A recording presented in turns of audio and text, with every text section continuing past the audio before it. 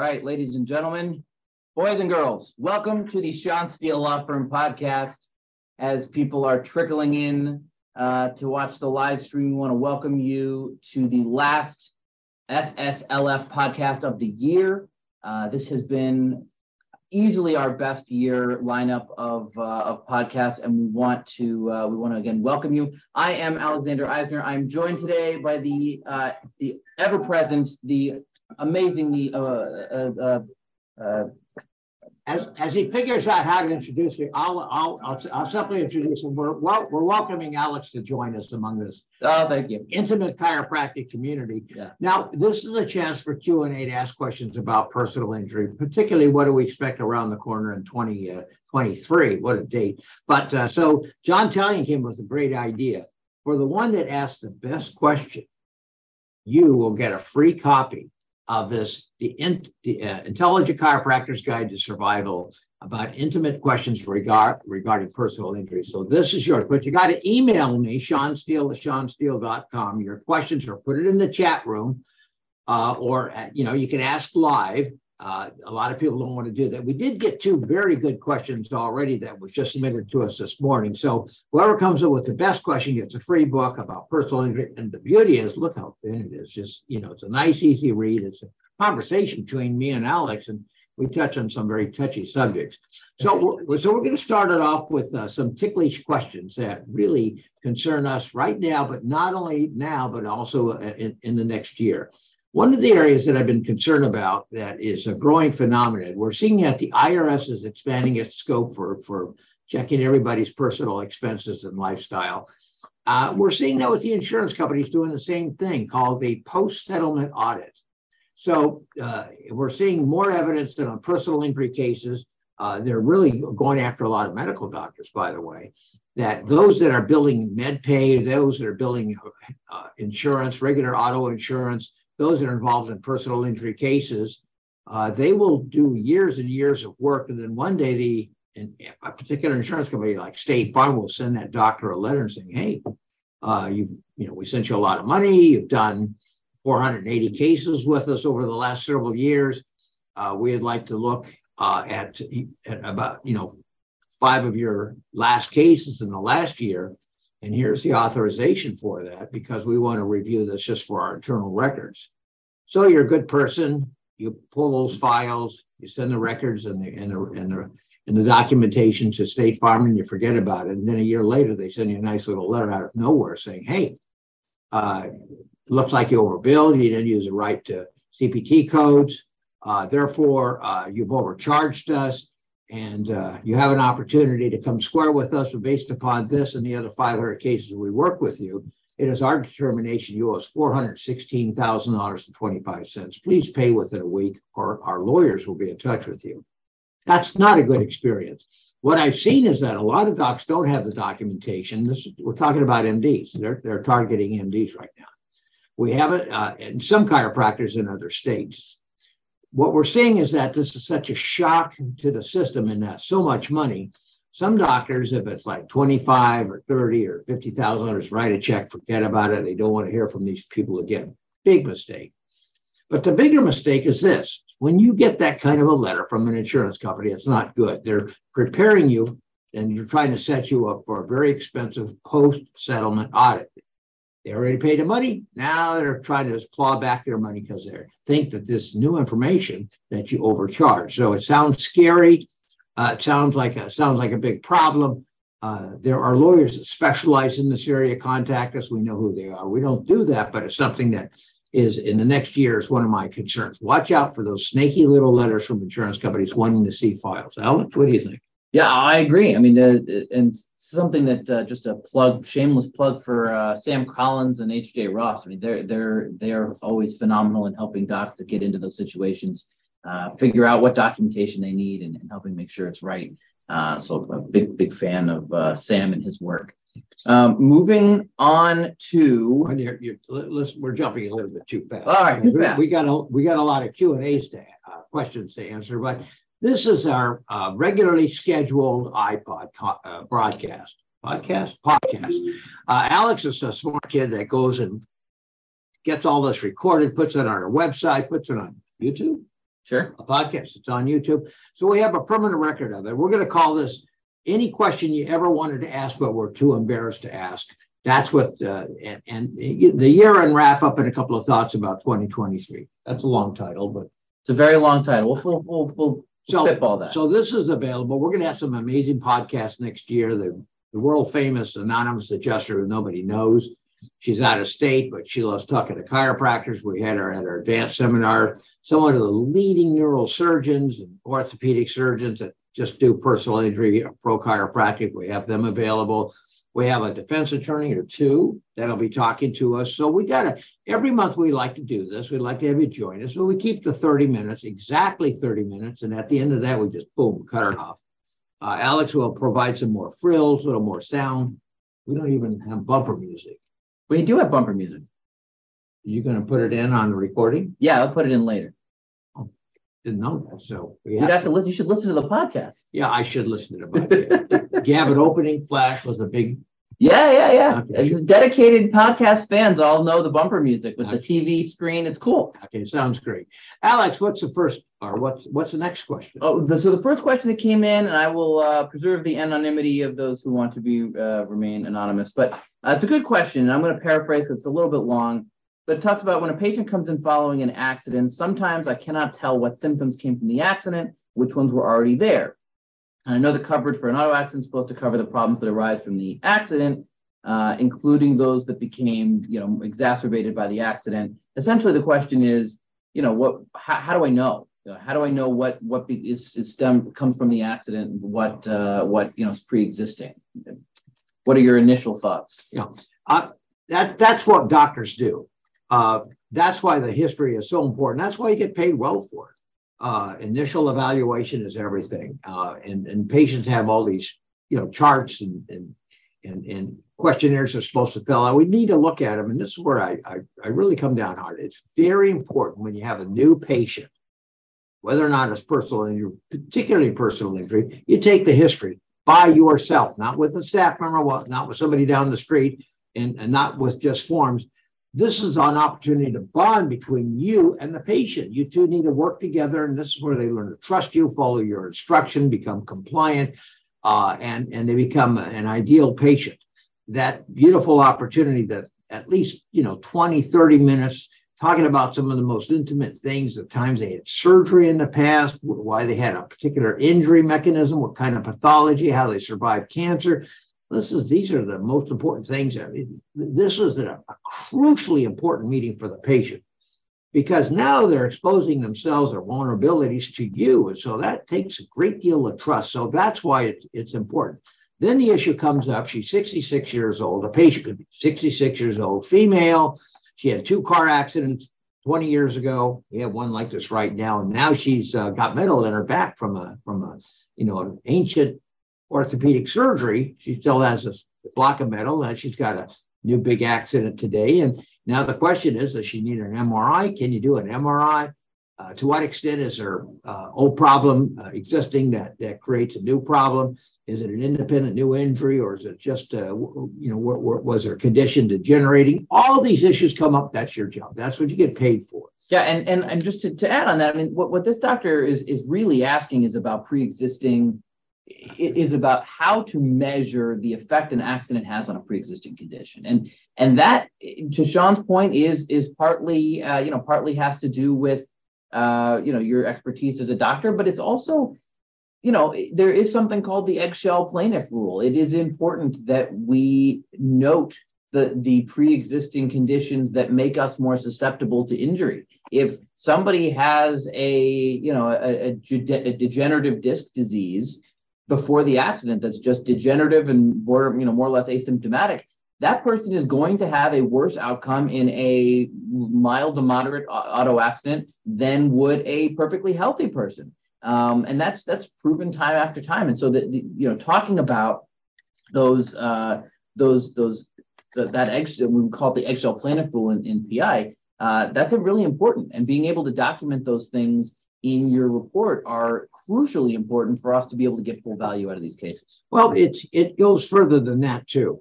When you have a patient that's lived on this planet Earth, their biggest enemy is gravity. The Earth wants us to return back to the lowest levels of the planet. So we get shorter, and there's more problems and more challenges on the spinal column than ever.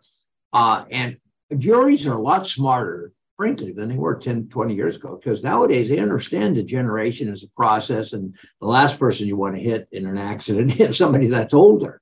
A younger person, clearly they're not very good patients. They're in denial. They're more worried about their girlfriend than they are worried about the accident, and because their body is far more supple. They may pay a price several years, but it's hard to explain that to them. But for an older person, and most people on the jury, they understand that explicitly. So when the defense goes down the road, hey, you're getting treated for a problem, that's pre-existing. Well, it's a very simple cutout for me. I simply ask the patient or the adjuster or the attorney on the other side, well, she wasn't treating with a doctor for this supposed ailment. She didn't have pain levels that required any kind of care. It was asymptomatic. It was a house of cards that your client, unfolded and blew apart. And so we have a challenge on pre-existing if the patient is treating with the same chiropractor for the same low back problem. Right. That's a challenge. But even then, you have apportionment. So, for example, is the patient coming in once a month for maintenance care because of low back problems? Okay, fair enough. Now the patient has to come in, let's say 10 times a month. So the apportionment is pretty simple. Right. 90% of the new patient visits is attributed to the accident. Okay, next question. And this person, it's not so much a question as they've just asked us to expound on the idea of treatment of minors and children, I assume within the world of PI. What are your initial thoughts on treating minors and minor children in PI cases? Yeah, let's see how young the person is.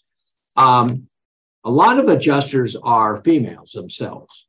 And so when they think, and they don't know anything about chiropractors. So when you mention, that a 6-year-old is getting treated, 20 times as a chiropractor, there's a lot of outrage and disbelief. And why would they?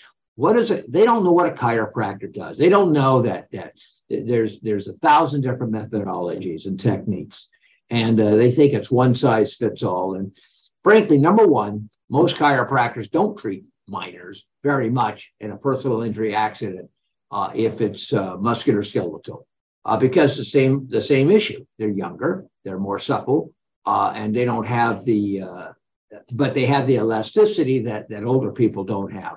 And so, but let's assume that we got a child that really has musculoskeletal problems, not a fracture, nothing obvious like that. One of the things we like to do is, well, what's every mother in America do when their kid has a cold, or they have a headache, or they got an ear infection? They go to the pediatrician every month. Hardly any exceptions. There's some exceptions, but even my mother was a chiropractor who would go to the pediatrician. And so if the patient is really worried about their child and you're not so sure they really need to have extensive chiropractic care, get them to the pediatrician. Talk to the pediatrician. Tell them what you do. Tell them what you do to help to deal with the muscle aches. And that's your automatic green light. The pediatrician says, yeah, good idea. See the chiropractor, but you keep it at a minimum. I always believe that you keep it at a minimum. And then what happens if you get a 16, 17-year-old person? They're still a minor, but they're a lot older and they're going to be more susceptible. They can get concussions. We know that in high school because their body's moving around. They might have hit something hard. You might have to, you treat them like an adult. So it's a judgment call that every doctor makes. And I want to highlight something you just said, because the anonymous adjuster at our advanced seminar last month touched on this, and I think she rocked a couple of minds in the room. And this is our year-end wrap-up. So I did want to talk about this. Is you said talk to the pediatrician. One thing that the anonymous adjuster touched on is that chiropractors, by and large, are not and likely should be talking with the other treating doctors in the case and documenting those conversations. Yes, I spoke with the client's orthopedic surgeon, and they said that continued chiropractic treatment is great, and I'm going to keep treating them for the shoulder injury while the orthopedic neurosurgeon deals with the spinal column or what. I mean, the fact that you've got cooperation going on amongst doctors. You know who else talked about that was our defense attorney. He was asked specifically, what do you think? And he goes, I think it's great. He goes, anytime you cut down on the appearance of advocacy on the part of the doctors. Now, the doctor's not playing the part of advocating for their patients to do well in a PI case. They're supposed to be a neutral, all I care about is getting this person healthy. Well, if all you care about is getting a person healthy, working in tandem with their other physicians, regardless of their subspecialties, is definitely evidence in that direction. I think that's great advice. You know what I'd like to see for next year? Many of your patients are seeing their GP first. They're seeing their primary care doctor first. And usually it's the drugs, come back in a couple of weeks to see how you feel, and that's not adequate. But they have to write it down. They're not equipped to do personal injury cases. But you know what? Call them.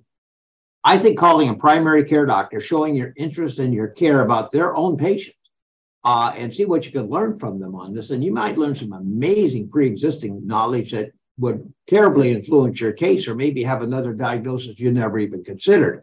They may never call you back. They may not want to even work with you, but that's not your problem. Your issue is that reach out, try to talk to them. Half of them you'll probably get through. They'll be interested in talking to you. You might build a friend for the practice, but it's also valuable information for your patient. And then you got something to talk about. So it's like reading the emergency room records. You can't be a personal injury doctor unless you get those records in your hand, and we provide them for you. All lawyers should. But also talk to the primary care doctor that actually saw your patient. Why did you give them, that particular prescription? What was your goal here? So you can have a fruitful discussion, but also makes the patient feel better. Oh, you finally talked to my doctor, in the medical facility. That's what you want to do. That's part of your job. And there's going to be a certain element of doctors, MDs, that don't want to talk to you. Fine. They're not worth the time of day, but at least give it a try. That's your job, because you're the primary care doctor now for this personal injury case. Absolutely. All right, let's move on to a rapid fire section. These are some threads that have come in. John and I. By the way, do you see we have two former members of the State Board of Chiropractic listening to us now? We're not going to mention any names, but it's good to have you here. And it's good that you joined us. I did not see that, but I'll be very careful with what I say from now on. Well, no, just be yourself. And if you have to fall on the sword later on, then you're comfortable with me doing that. Yeah. That's very magnanimous of you. Yeah. Okay, real quick. Okay, so rapid fire. I want to throw some things at you. These are. I had a conversation with John in our office. He fields a lot of calls from chiropractors, and I want to address a couple of things that have been plaguing him recently. My case is settled. Where's my money? Oh, who wants to know that? The doctor? Chiropractor? Yeah. Okay, that is something we have an open line. 1-800-626-0003. That's our 800 numbers for doctors of chiropractic. And that gets to us, and we welcome your questions on PI. Please don't call us about fish and game law. We're not going to be able to help you. Immigration law, criminal, just plea up, be a man. My case settled. Where is my money? So when they ask that question to you, or to us, here's my answer. How have you asked? If you've made more than 2 phone calls, you're wasting everybody's time, particularly your own. You got to put it in writing. Do you have a lien agreement? Yes or no? Is it signed? Yes or no? So we have a package. Go to ShawnSteele.com. Under Doctor's Resources, and we have a 3-step program how you get your money from a non-paying PI attorney. We like sending out a demand letter. We like giving them 72 hours. How long does it take you to write a check? Have you written a check in your life? I'm going to check in. Yeah, I used to have to pay rent. I'm maybe the last generation. I used to have to pay my rent when I was in law school in a written check. How long did it take you to write that check? It was pretty quick. Okay. Once I figured out what when it all 72 hours to write it out and to mail it? No, I was able to do it faster. Okay, so we're giving a lot of time to the PI attorney that's holding your money. They're hoping you forget about it, or they're incompetent, or they're crooks. But whatever it is, there's not a good reason for them holding on to your money. So you want to go and get that letter out. I like sending it 4 ways. 1, U.S. Post Office. 2, certified mail. 3, by facsimile. 4, by email. And 5, if it's really necessary, Smoke signal? No, Guido. I like sending Guido to say, hey, look, we got a little problem. We need to solve it. So what if there is a good reason? Well, in other words, the case settled, it's been 6 months. Yeah. Nobody's been paid yet. Real quick. But the attorney needs to come up with a logical reason in writing. For example, we have been having to sit on cases and we hate it. Medicare, Medi-Cal. Right. If they have a lien on the case, it's against the law to pay anybody any money if that lien could exceed the money that's in the trust account. So, and here's the worst thing. Not only is it against the law, not only does it prohibit us from writing any things, they can sue me, the lawyer. How unfair is that? And so nobody gets paid if the Medicare, Medi-Cal has a lien. Now, law firms that are competent will get that lien resolved pretty quickly. But keep in mind, you're dealing with the Fed and the state governments, and they're not optimal. They're not the most efficient organizations around. Now, that's an excuse that lazy lawyers use. They should be able to show you documentation. Hey, look, we contacted them for 3 times in the last 3 months. We've given them the information they've asked for. You're entitled to that documentation because, frankly, this is going to be a big shocker, Alex. You're a young guy. Lawyers lie. They do. Some lawyers lie. They do. So you want the answer in writing, and that's why you send them a 72-hour letter. They should get back to you right away, either with a check or with a plausible excuse. And I also ask, if they don't have the money today, I ask the ETA question. When is it going to come? Yeah. Exactly when is it going to come? And then you hold them to it. You hold their feet to the fire. You know what? I get paid 100% of the time, except for one case. One insurance company from Mississippi that had its general offices at the Cayman Islands and went bankrupt, and I never got my money. Still won't forget that. Okay. Chiropractor calls and says, my client switched attorneys, and now my lien was signed by the old attorney, but I don't have a lien signed by the new attorney. What do I do? So I'm going to ask you, is it null and void? Oh, it's null and void. Oh, it is. Okay. Yeah. There's 2 ways that the lien dies, a terrible, unnatural death. If you have a new lawyer that takes over the case from another law firm, that lien becomes from the first attorney. It was his direct personal responsibility, legal responsibility to honor your lien and pay accordingly. But if a lawyer from across town picks up the case, he didn't sign the lien. He's not obligated to the deal making and the signature that the first attorney did. Now, a lot of docs don't know that. They think, oh, he used my bill and the other lawyer signed the lien. Well, sadly, and it's a bad law, but in California, you don't get to go ahead and enforce that lien against the new attorney. So he's got you over a barrel. So let's answer both those questions. First question is, the attorney's from another law firm, and he doesn't and you just found out that he's taken over the case. Well, I treat it as an opportunity to make a friend. Let's send him a nice note with a lien. Say, hey, doc, Mr. Attorney, you're the new attorney in this case. The patient has exercised their right to get a new attorney. That's fine. Here's a lien agreement. We'd like you to assign and return it to us. That's it. Real simple, clear cut. And if the attorney says,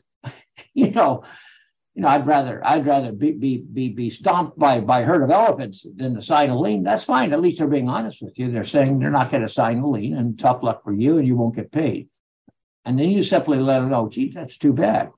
If you're not going to sign a lien, I'm going to have to demand immediate payment from your patient, and they're going to have to pay me in 3 days. And by the way, we take credit card, check, or cash.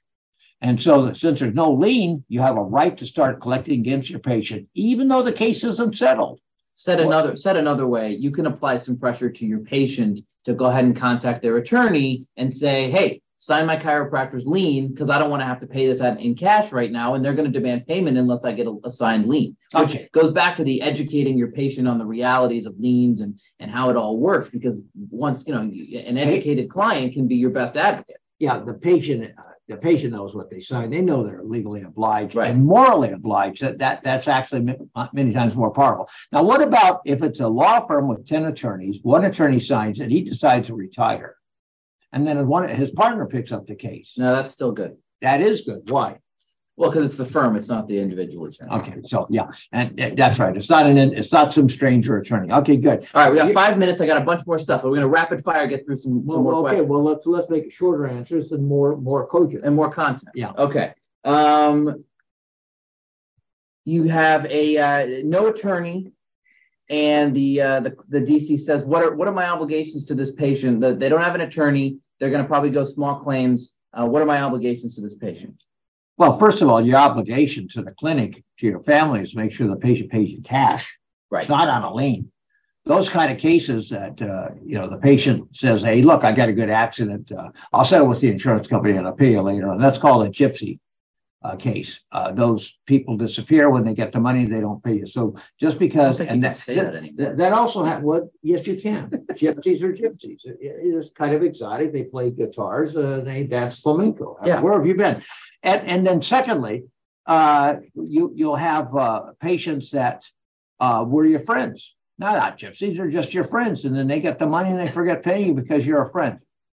Or worse than that, a relative. So yeah, cash up front or otherwise you're running a free clinic. Now, if your client, the patient doesn't have an attorney, they are then responsible for dealing with their own statute of limitations. No one's looking out for that for them. So if the statute of limitations is coming up, which by the way is 2 years from the date of accident, unless it's a government claim, don't worry about that. It's 2 years from the date of accident.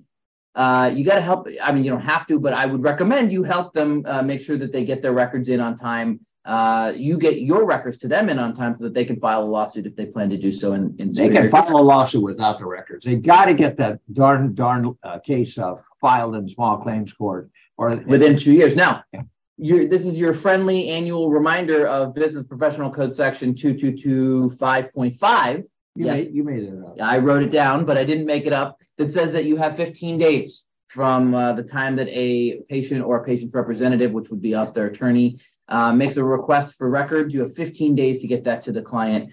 You're allowed to get a reasonable fee, but you're not allowed to hold that fee or any part of the records ransom until you get the money. You got to give them their records within 15 days. The reason Alex mentioned that, if you, like us, read the Chiropractic Board of Examiners website every month and see who's been disciplined and why, the number one issue is why their doctors, chiropractors getting disciplined, they don't send the records. That's right. Patient gets pissed off, the insurance company gets pissed off. Look, if they don't send you the $10, $15, don't worry about it. Just bill them. But it's not that much money. It's much cheaper for you not to get reported to the Board of Chiropractic Examiners. Last question, it better be good. We don't have time for one more question. So 2 minutes. We got 2 minutes. Here, last question would be, if we reject a case, what do you recommend you tell the patient? We a good reputable law firm says to a patient who comes to us, you don't have a great PI case for a myriad of reasons we can't get into right now. What should the chiropractor say? What your answer is.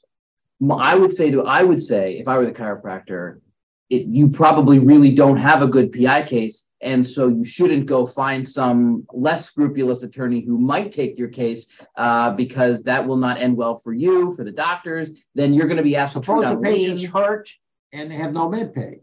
Private insurance or cash. Cash is king. Cash. Okay. Yeah. I believe that you treat patients no matter what. Absolutely. And they have the money to make sure that they pay you, but don't think that some magical insurance company is going to pay it. Cash is king. You got to get that up front. Okay. A couple of things here, guys. Christmas time, right? Christmas. I love Christmas. 60 seconds. Do you have a MedPay pamphlet like this? Because your PI practice, here's the good news. Every one of your patients are going to have a car accident in 7 years. That's statistically true in California. Alex, I don't want to put the hex on you. You haven't had an accident in a while, have you? I got rear-ended on the way to work a couple years ago. Oh, great. Okay, so you got another 5 years. Yeah. So get your med pay, because we would encourage our patients today that are not treating for a PI case to buy med pay for their next accident. Number two. So we'll send you 500 of these, but you got to email me, Shawn Steele at ShawnSteele.com. If you're going to get it for free or for fun, I'll even throw in a plastic stand. I sound like Michael and Dill, don't I? Yeah. But all of your patients need to see this. And again, it's for you. All you need to tell 6 steps of what to do when you have an accident. All of your patients are going to have an accident. In Fresno, California, and actually Visalia, they have an accident every 15 years, but in Glendale, it's every 5 years. So, if you're in a more urban area, you're going to want to have this pamphlet in your front office. Make sure that they all get it. And that includes Richard, Matt, Carrie, Christy, Deborah, and David, some of whom were members of the Chiropractic Board of Examiners. You get your free pamphlets from us. We get a lot of other free stuff on our website. We'll have it in our next PI email alert. I want to throw a couple of things in. PI email alert, you can go to ShawnSteele.com/4doctors, or go to our website. You can check out our podcast. You can check out all the resources we have there. The PI email alert, sign up. It's great. And then the book. You guys, we're so excited about this book. It was years in the making. Shawn and I have written it. We're right there on the cover. Yep, we look amazing. That's us.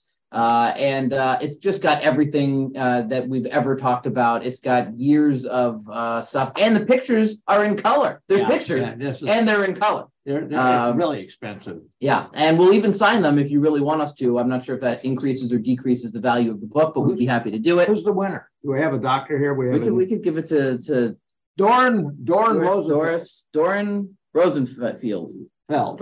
Rosenfeld. He gets a free book. Lucky Doran. It's your lucky day, Doran. So happy to do that. All right. Well, we are looking forward to seeing everybody in the new year. We have a ton of seminars coming up, live seminars. Contact your local CCA chapter to book the Shawn and Alex show. Yeah. And a lot with Sam Collins. A lot with Sam. Amazon.com if you want a copy of the Intelligent Chiropractor's Guide to Survival. It's a bestseller. It is an Amazon bestseller. We're very proud of that. Have a great happy holiday season and a happy new year. Can I say a Merry Christmas? Go for it. And Merry Christmas. Merry Christmas, everybody. Take care.